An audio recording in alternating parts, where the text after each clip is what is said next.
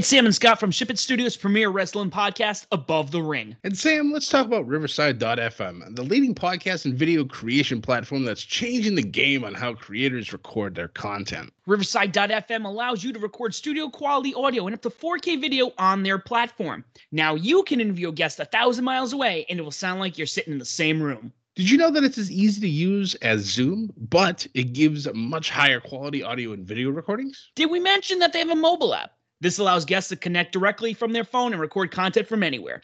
After your content is finished, you can easily grab clips to share them across your social media channels. So if you're looking for a platform to put over for all your recording needs, from podcasts to webinars to other video content, you should be using Riverside.fm. Sign up today so you can focus on your content and leave the quality to Riverside.fm. Use promo code SHIPIT and receive 30% discount on the first 3 months of your subscription.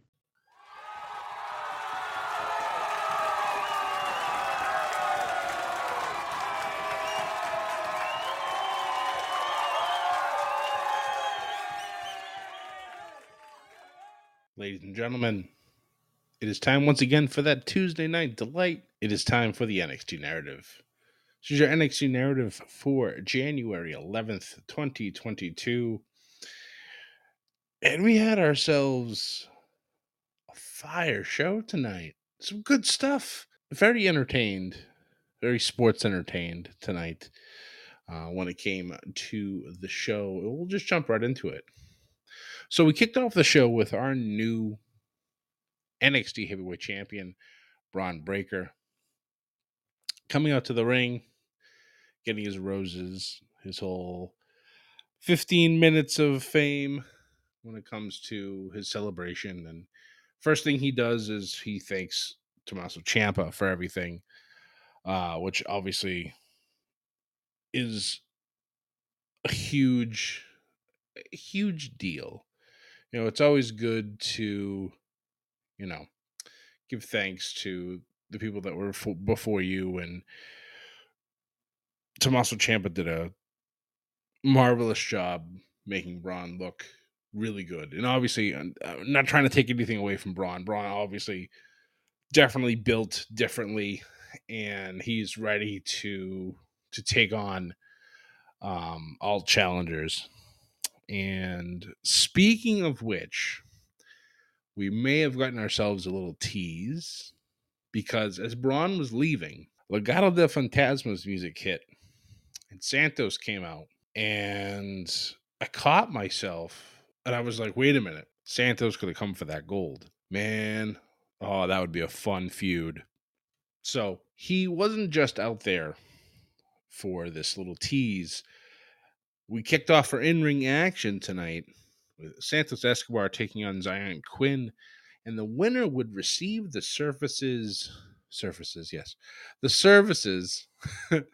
of Elektra Lopez. Now, Elektra Lopez has had her eye on Zion Quinn for quite some time now, and Santos is like, well, Familia's more important. You can't be having your eye on him and helping the family at the same time. So you need to make a decision. So she made the decision that whoever wins this match would have her services going forward. And what a match this was. Zion Quinn's got one hell of a bright future ahead of him, and I really do look forward to see what comes of him. But in this match, it's very back and forth the whole time. The rest of Legado trying to get involved. Elektra Lopez herself ends up showing up at the end of this match. Looks like she made a decision on who she wants to help, and then decides to kick Zion, well, where the sun don't shine.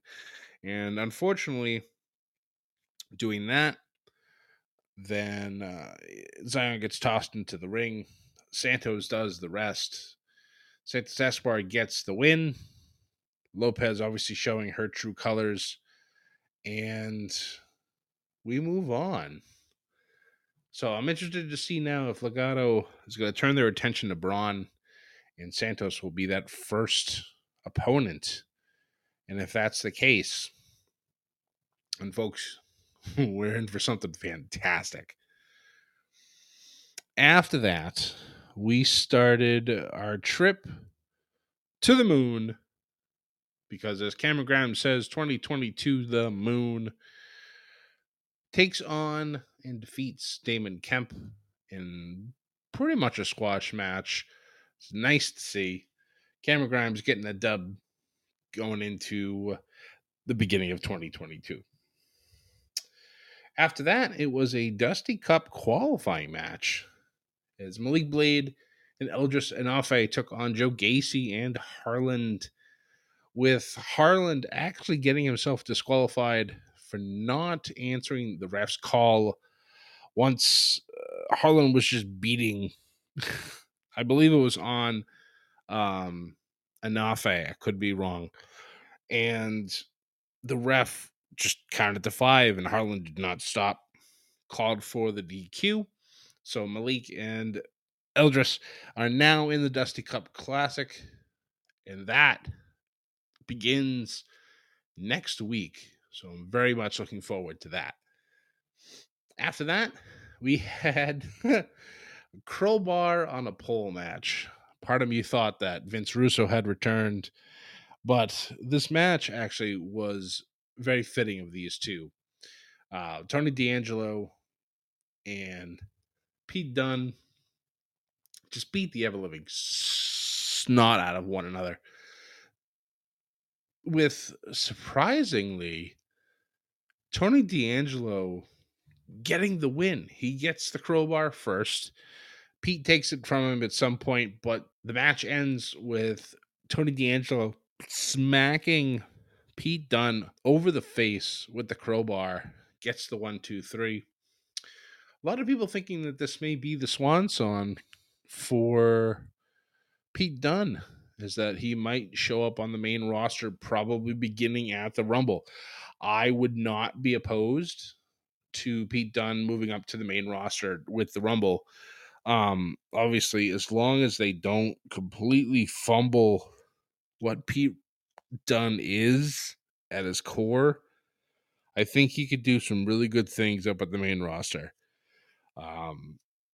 It's truly a shame, though, that he hasn't been more of a champion in NXT, but he's always been near that upper echelon the entire time he's been there. So we'll see what happens going forward when it comes to Pete Dunne. After that, we had 6 women tag team action as Wendy Chu made her in-ring debut, along with Indy Hartwell and Persa Peralta taking on Amari Miller, Casey Catanzaro, and Caden Carter. Now, Wendy Chu, I love this girl already. She wrestled in a onesie, for God's sakes.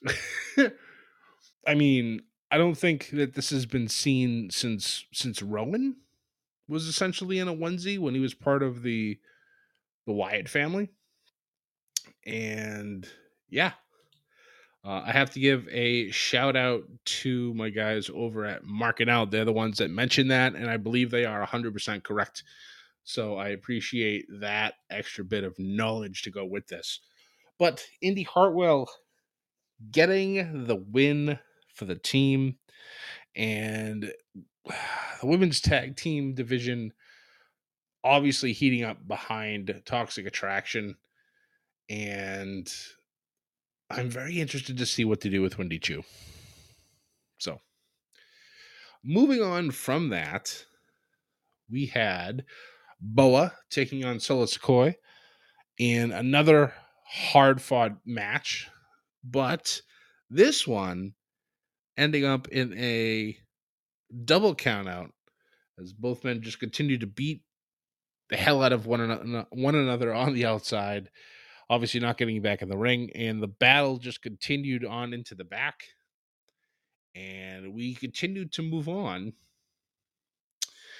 We went to commercial break, come back, they're still fighting in the back, and then all of a sudden, madness, bedlam, dare I say, happens in the back, and Solo's taken out, and all of a sudden you see the camera pan over to Boa, and he has his face paint on, and he is transformed into his magical side of things. Now, I know that his whole gimmick of not being able to control the power that was bestowed upon him, I don't know. I'm still on the fence with Boa. In the ring, he's gotten a lot better, but the gimmick thing, we need to figure out what's going on here. Is he going to continue with this whole struggle of not knowing how to control the power, or will he fully, take hold of it and just be a menace? So we'll see. After that, we had the A champion himself, Carmelo Hayes, with Trick Williams heading to the ring. Had a nice little promo, and it's crazy to me. With Carmelo Hayes, I remember a few years ago, actually more than a few years ago, probably about 6-7 years ago, I went to some local indie wrestling shows in the middle of Massachusetts, and I see this man come out to Michael Jackson. He's moonwalking. He's got the hat. He's got the glove, the jacket, the whole 9 yards. And I'm just watching him having his entrance, and I'm just like, this kid's got something. And I mean, I I'm a Michael Jackson music fan. Not gonna lie about that. It's so that was already awesome. Then to watch this kid in the ring, and I'm just like, wow, this kid's got something. All right, he could go places. Then I followed his indie career after I moved up to Vermont, and he got a lot more serious about himself, and he just started to ooze that confidence that I knew he'd eventually find. And then he gets signed to NXT. Obviously, the name change, and now to look at him, just like I said, 6 or 7 years later, it's just like, this guy is fantastic. He he could be the face of the company if they don't screw this up. And I mean that. He's got everything. He has that it factor that people talk about. So I definitely look forward to see what happens with Carmelo in the future. However, when it comes to this, we had another tease, and I hope that this is something that will continue to happen going forward. As Carmelo gets ready to leave, AJ Styles comes out, because AJ is coming out for his match with Grayson Waller. And we just get a moment with Trick and Carmelo jaw jacking on both sides of AJ Styles as he's making his way to the ring. And I'm just like, this match between those two would be amazing. But if we're going to talk about amazing, we gotta have to bump it up, because it can't just be amazing. It has to be phenomenal. So speaking of phenomenal, your main event was outstanding, was phenomenal, was spectacular, was stupendous. There are so many adjectives. I love this match. It actually had me on the edge of my seat because I didn't know how they would go with this. AJ Styles, Grayson Waller, the end of their feud, I guess. Um, there were so many times where I honestly thought that Waller was going to take this. There was a lot of near falls, and I've stated this before. I've watched wrestling for 30 years, and I have a good sense of when they get to that, that finish line where somebody's going to take the match, it's going to be over. There were many times during the end of this, towards the end of the show, where I'm just like, Waller's going to take this. They're going to pull this upset. It's going to happen. But it didn't. AJ does get the upper hand, hits that phenomenal forearm, gets the 1-2-3, knocks Grayson Waller down a few pegs. And then to add insult to injury, AJ says that this whole thing isn't over and that he has a friend that he wants to bring to talk to Grayson. And who is it? It's L.A. Knight. Let him talk to you. Yeah. It's so nice to see him come back. Grayson Waller took him out when he stole LA's car, left him laying, and we hadn't seen him in, I think, months. But now he's back. And now Grayson and LA Knight can continue their feud. And yeah, it's good stuff. But before I close out the show tonight, there was another bit of information.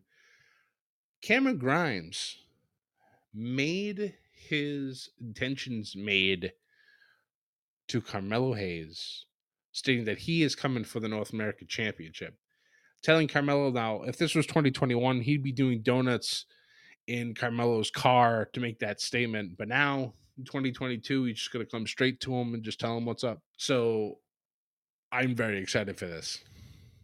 I love Cameron Grimes, and I just shared you my story with Carmelo Hayes. This should be a special feud to watch unfold. So as much as I'm looking forward to who's going to be Braun Breaker's next challenger, now knowing who Carmelo Hayes' next challenger is going to be, some good stuff, folks. But as for tonight, that's the end of it. Thank you guys obviously so much for watching and for listening. And if you don't already, please follow us on Twitter as Above the Ring. You can find us on Facebook, on Instagram, and on YouTube as well as Above the Ring. You can find myself pretty much everywhere as Scotty J Street. And you can find this podcast on basically every podcasting platform that is out there. If you are listening on one that we're not a part of, let us know. We'll add ourselves to it. That way you can do all your one-stop podcast shopping and add a little bedlam to your day from Above the Ring. Guys, thank you once again. Most importantly, though, before I let you go, do not forget to ship it and join the bedlam. Good night.